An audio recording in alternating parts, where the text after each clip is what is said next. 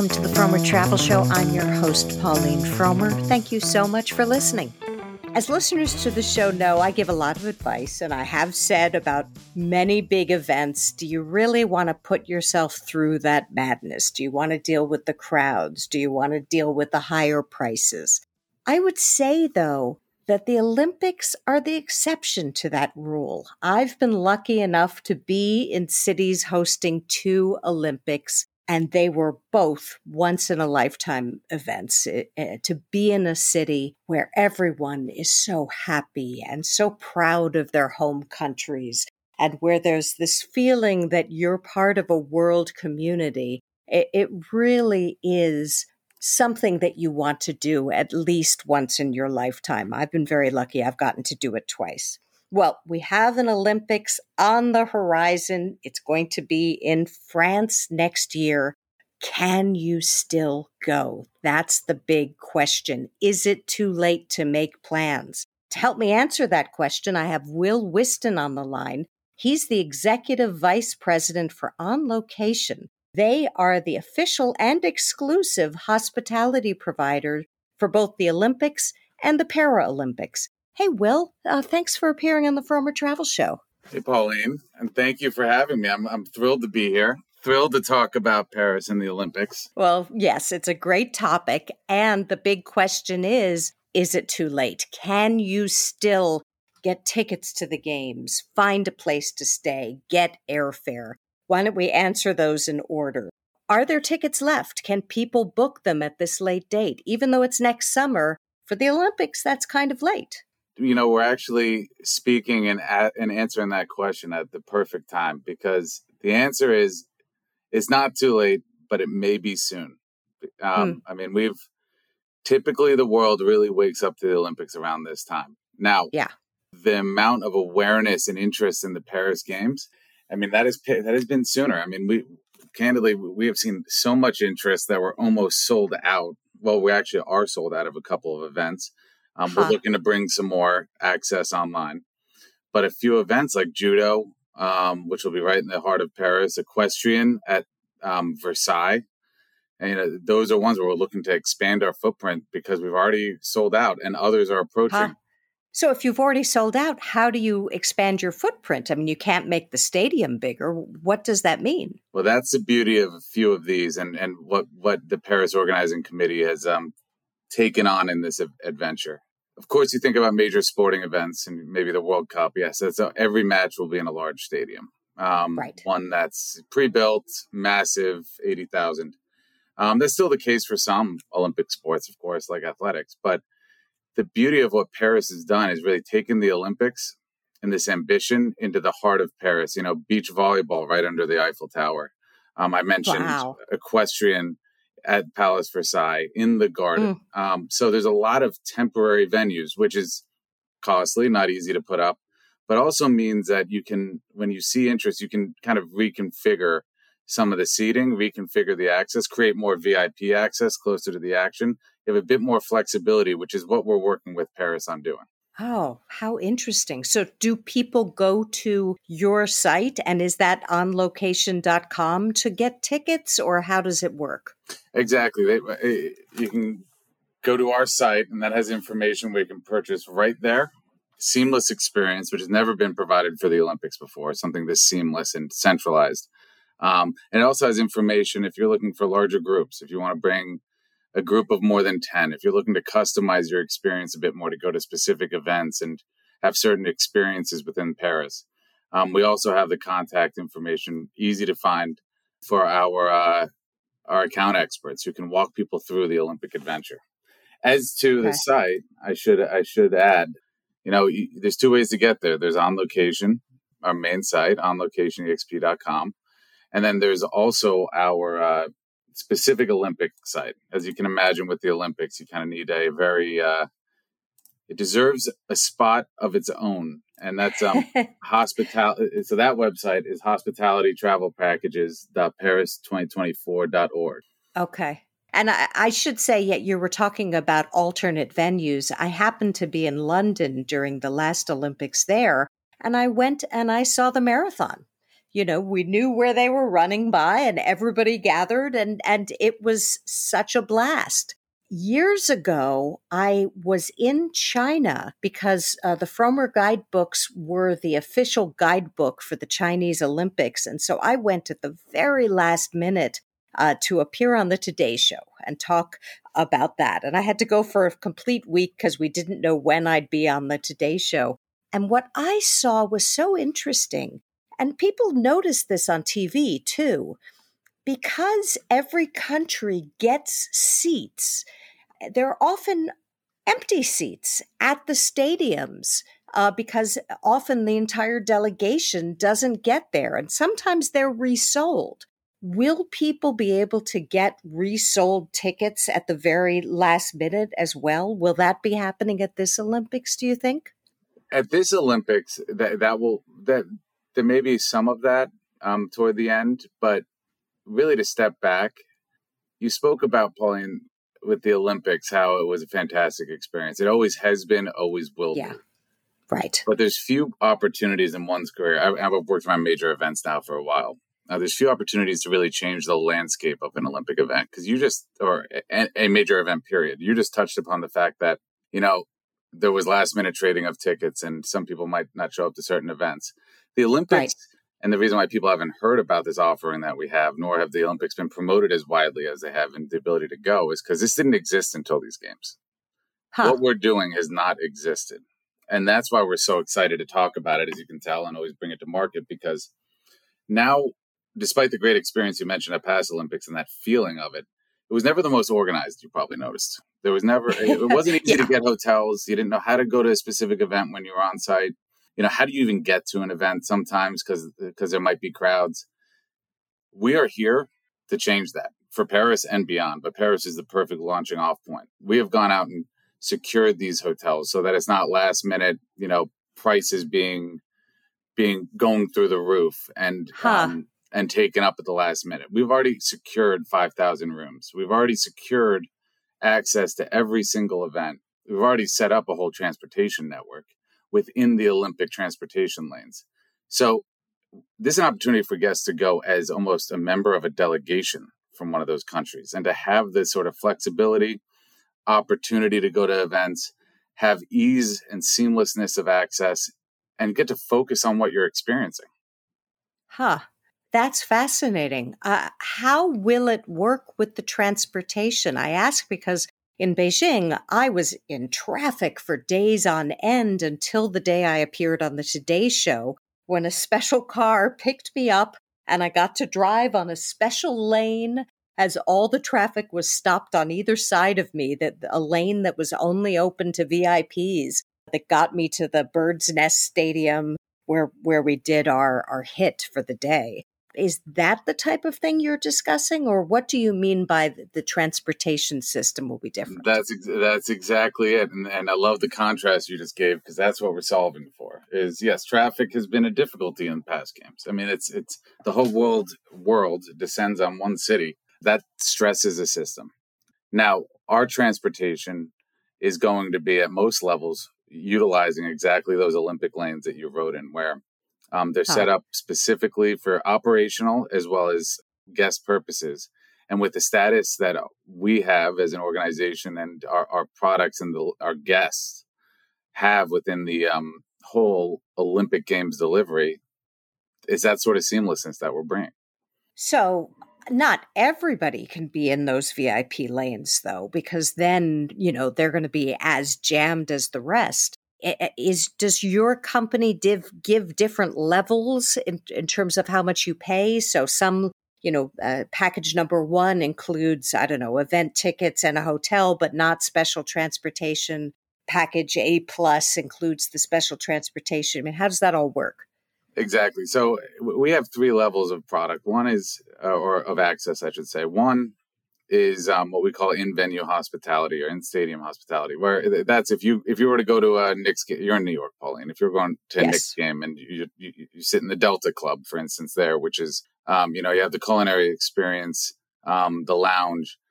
That's one of our offerings. A second is our, in the city hospitality, which is actually where you access the event of your choice. But then we have we've taken over the Musée de Tokyo, Palais de Oh, Tokyo, excuse me, which is overlooking the Eiffel Tower, and we're bringing the Olympics into the city. We're going to have this massive palace taken over where people get to extend their Olympic experience outside the venue. And the third, and this goes back to your question, is our travel offerings, which is, when we say travel offerings, that's where your whole experience is managed seamlessly from start to end. So those guests who, are looking for that seamless experience that includes a hotel, restaurant reservations, access to the Louvre, access to the Eiffel Tower, access to sporting events, of course. That's where that transportation is so critical. Those who may be opting for in-the-city hospitality, which are those that probably coming from a closer area, not the U.S., but more, the region around Paris or within Europe. That's where the transportation isn't as necessary, but we've set up a seamless guide and concierge service to allow people to get around via the metro and via other services we partnered with. do you also provide airfare, or is that something that people book separately? That is something that people book separately, Pauline, and simply due to regulation and some of the complexities from different countries. But what we do, importantly, and this is the hardest part. I mean, it's booking the airfare and finding the airfare is probably not the hardest part. The hardest part is once you land, how do you navigate this whole ecosystem? And that's where our experiences start from they start even well before the games with virtual events and information on the games to build the excitement. But once someone lands at Charles de Gaulle or Orly in Paris, we have our greeters there on hand, ready to begin that seamless experience where people can focus on the Olympics and not, hey, how do I get my family around? Right. Now, I know that not every event will be in Paris. You talked about the equestrian in Versailles. Won't there be some sailing events on the coast? Won't there be long-range bike events elsewhere in France? Do you cover those as well? Yeah, there is a mix, which is exciting because it brings France into play, not just Paris. But you highlighted a few of them. The furthest reaching is surfing, which is in Tahiti, which I volunteered for. I was hoping to work on that specific event, but that's not a major venue. But otherwise, Marseille has sailing, as you mentioned, which I do want to add in terms of the experiences we're bringing. That's one of the products I'm most excited about. One of the experiences I'm most excited about because for the first time ever for, many sailing events, but specifically an Olympic one, we are releasing, and this is soon, I don't want to give too much information, a product that is immersive, that allows people to be on the water, experiencing, imagine being on the water next to the field of play. Wow. Experiencing French cuisine on a boat and taking in the action right on the border of the action. It's going to be incredible. Yeah, my goodness. Well, you've made me want to go back and do another Olympics. I got to say, especially being there for the China one, that just was a spectacular event. And fascinating because Beijing, a city I'd been to before, suddenly the sky was blue. I'd never seen the sky blue in Beijing. It was always a dirty gray because it's such a polluted city. But the Chinese government somehow made the sky blue for the Olympics. I think they closed all the factories for a month. But that's the kind of event it is. It really is a place or a time when every country just wants to be shown at its best. And going to France for the Olympics next year, it will be a spectacular experience. As a final message to your listeners and your audience, this is going to be the kind of games where people say, were you there?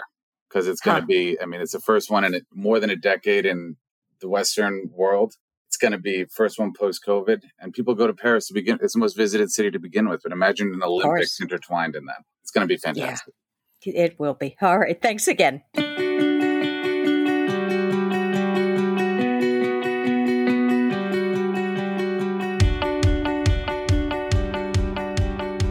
This summer marks the 70th anniversary of the end of the Korean War. Specifically, July 27th was the date that it was ended. As the daughter of a Korean War veteran, this is a war that I've heard a lot about, but many Americans don't know about it, which is why I was so pleased to see that the Veterans History Project of the Library of Congress is making a special effort to commemorate that war and bring to the fore the stories of those veterans. To help me discuss this and also to discuss how people can go to the Library of Congress and access this type of material and much more, I have Monica Mohindra on the line. She is the director of the Veterans History Project. Hey, Monica, thank you so much for appearing on the Frommer Travel Show. Oh, I really appreciate you having me, Pauline. Thank you. So I know a lot about the war, but as I was saying before, a lot of Americans don't. In fact, it's known as the Forgotten War. Why was it forgotten, or was it forgotten? Well, I think it's received that moniker because between World War II and the Vietnam War, these two huge, vast conflicts really captured generational American attention. And the confluence of the Korean War with the silent generation and generational shifts in the country make it easy to think of it in that way. However, it's really important for us, particularly during these milestone years, to move past that and to see and witness the relevancy of that conflict and those veterans in our lives today. For instance, you mentioned it's the 70th anniversary of the Korean War, but it's also the 75th anniversary of the desegregation of the United States military. Huh. And those two things happening at the same time have a huge impact on our daily lives today. Well, I'm sure they do. And so it's a war that, as we said before, many people have forgotten about, but it impacted a hell of a lot of people. 6 million veterans served.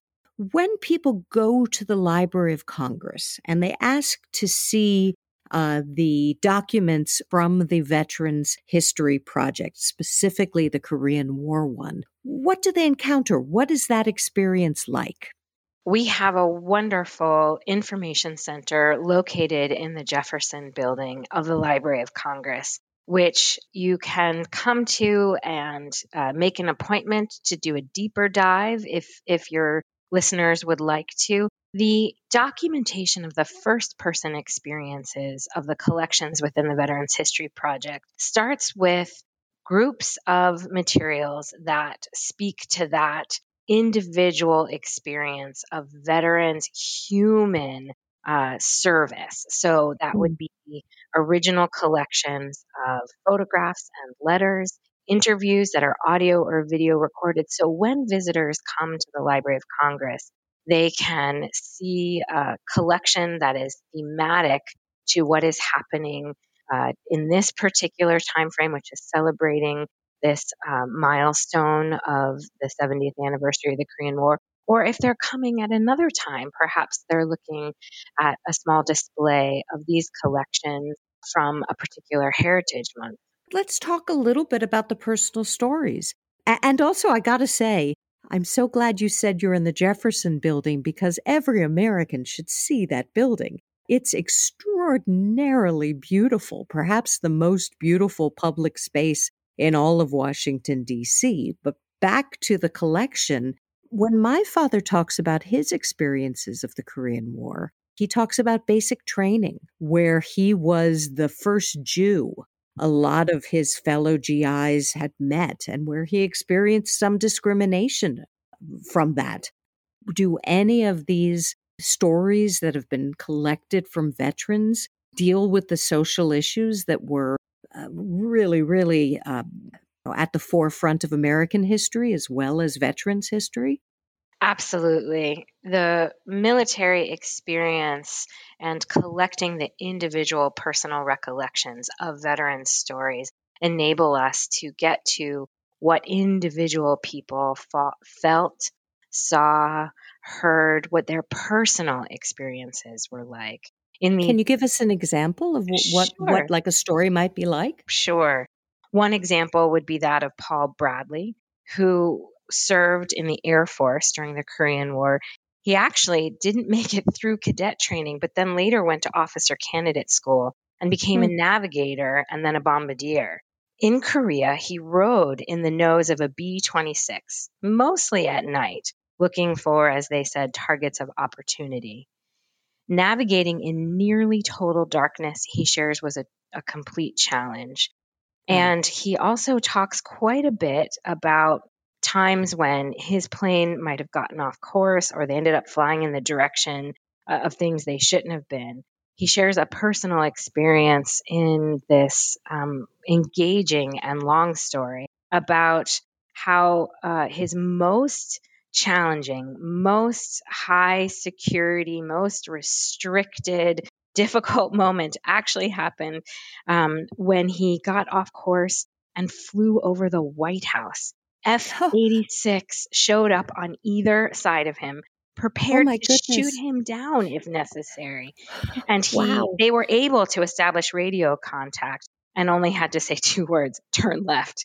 He followed the orders immediately and felt lucky to have survived that near deadly mistake. And that expresses a really important part of all of our collections, which is that it's not just those moments at the battleground, the battlefront, but that it's the collective story of all kinds of service that's really important for us all now today to understand our connection to this collective history through these individual stories. I have another if you're interested. Please, yes, yes. So there was another veteran, Mr. James Allen, who also was in the Army, but he joined. He was not drafted. He enlisted as a means to escape life in racially segregated Florida in the 1950s. Huh. Growing up, the idea had been ingrained in his culturally. He was taught whites should go first.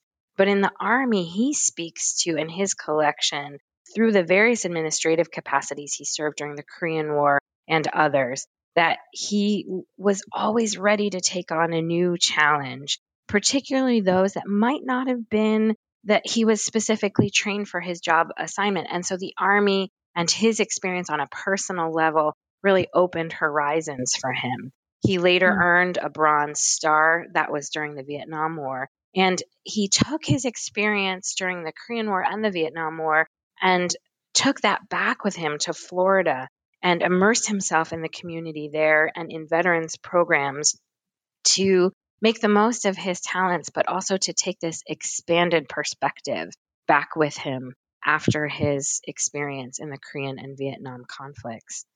We have so So, many, and I I could go on for yeah. far too Oh, long. I'm sure. No, those were fascinating. So, when people access these stories, are they listening to them? Are they reading them? Are they watching videos? I just want to get down to the nitty gritty about what the experience is like visiting with the Veterans Project at the Library of Congress. It can be as immersive as you would like it to be. Visiting our website, loc.gov/vets. That's with an S for plural. You can make an appointment if you'd like to and get very deep into. You can have a selection of collections served to you so that you could listen to them and view or hear the audio or video materials, be served paper materials where the collections exist. And Hmm. that can happen really once you get your reader's card. Anyone can apply for these readers cards who are high school age or above. And these enable you the opportunity to make this appointment to come to the American Folklife Center reading room and be a researcher, delve into these experiences, understand perhaps more about a loved one in your family or your Hmm. community that served during the Korean War, particularly this summer, but in any conflict that's of interest to you.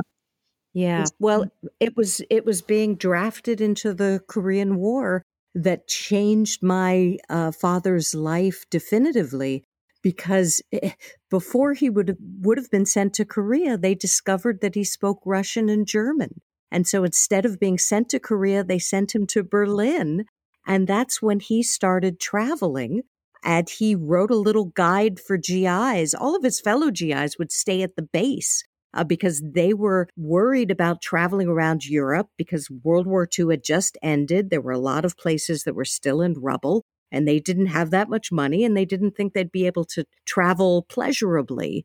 But my father knew he could, so he ran all over Europe, and his GIs back at the base would pepper him with questions because they weren't leaving the base. And he wrote a little book called The GI's Guide to Europe, which became a bestseller in the Army. And then he wrote it again for civilians under the title Europe on $5 a Day. And it totally changed his life. So he owes his fame and career to the Korean War. That's To amazing. being drafted. Yeah. And I understand he was in the Army. Is that correct? He was in the Army. Yes, he could have entered as an officer, but he didn't want to be in the Army for too long. So he entered as a private and was very luckily sent to Europe rather than Korea, because Korea was an incredibly bloody war. A lot of the people he trained with didn't make it back or made it back with very serious injuries. So it was a serious war. Of the 6 million or so service members who served during the Korean conflict, there were only thousands that were serving in Europe at the time, but it was also an extremely important part of everything that was happening in U.S. military service at the time. And I'm just really thrilled to hear you speak to his experience and help everyone be enlightened in this other area that was so important. Yeah. Was he there during when the armistice was signed, or was he there? Do you have further details about his? I don't know. I know he was there because it was the height of the Cold War, and they believed that if the East was going to invade the West, there was going to be an uptick in food production. And he spoke German and Russian, and so he would talk with spies who came over every day. This was before the wall was up in Berlin, and they would tell him how many loaves of bread were baked or how many chickens were killed.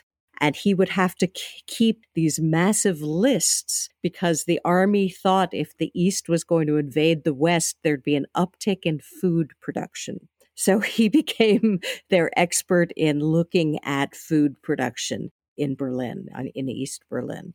It's amazing. It just goes to show all the different ways that information was gathered and how we can all intersect with that. I mean, food, it's such an important part of how we live our lives. I just would take just a small moment to invite you personally to work to share your dad's story with us. Obviously, you and your family are well known for the impact you've had on the rest of us in terms of opening up the world for travel. But to have his story part of the larger story of the Korean conflict here at the Library of Congress Veterans History Project, we'd really love to see that. Oh, sure. We'd be happy to. I'll talk to my father about it. Well, on that note, I want to thank you so much for appearing on the Frommer Travel Show and to tell all our listeners it's always a great time to go to the Library of Congress. But this summer, I think, will be particularly eye-opening and fascinating. Thank you so much for appearing on the Frommer Travel Show. We really appreciate you putting a light on all of this.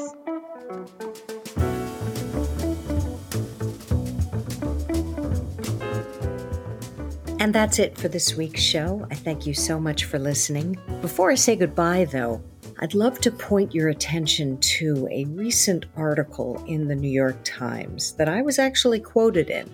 It's about the fact that we are now seeing a huge flowering, I guess that's the only word to use, a flowering of AI-generated guidebooks that are being sold on Amazon, that are actually printed on paper by Amazon, that are flooding the market. And more importantly, each one comes online with hundreds upon hundreds of fake reviews attached, glowing reviews that do not reflect what's in the books. The books, I gotta say, are total crap.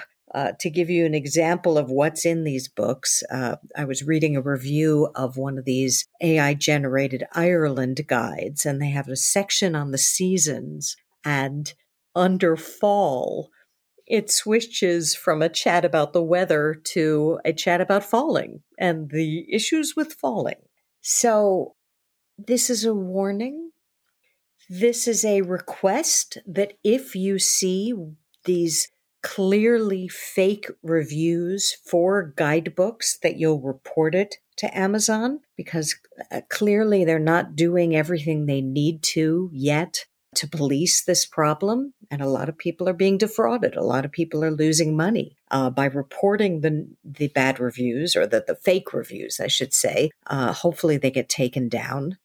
And please support the actual journalists out there, like Lonely Planet, like the Moon Guides, like us. We spend months upon months putting together our guidebooks. We hire local journalists who are just spectacular writers and are embedded in the destinations they cover. And so they give the type of in-depth, rich content, rich advice that you're just not going to find many places. I can't remember what it was. I was reading an article recently about the guidebookization of travel, as if that were a bad thing.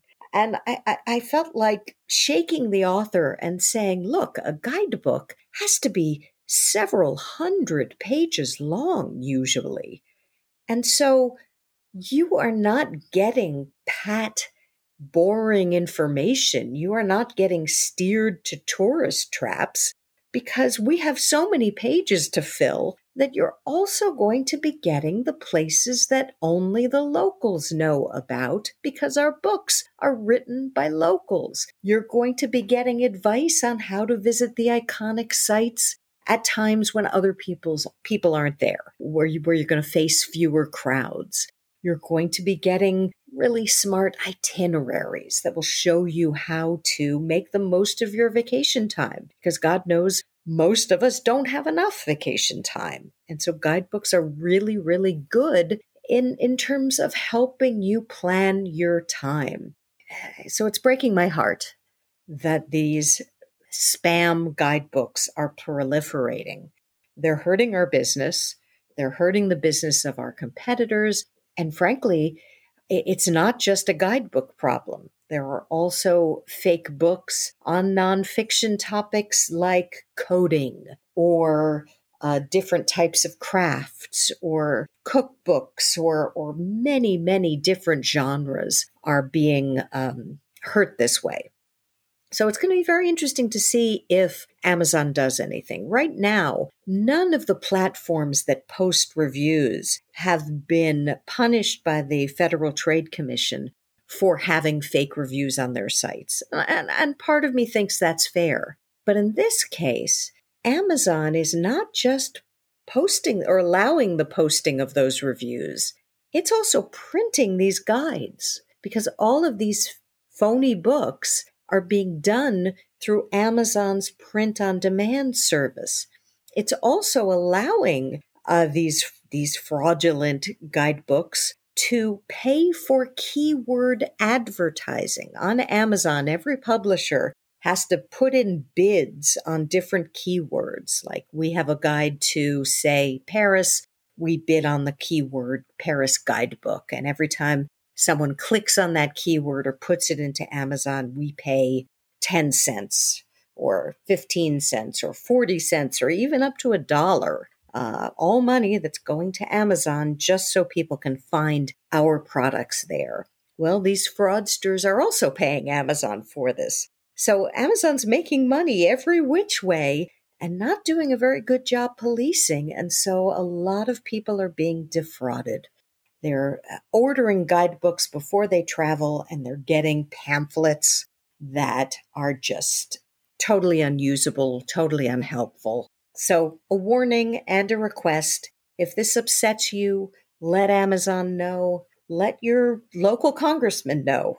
We need to fight this. And as I said before, this is going to be an issue that is going to affect all types of content, not just guidebooks. So if you care about professionally created content that helps you do something better because somebody, a human being, wrote it and really cares, we hope you'll stand with us in this fight.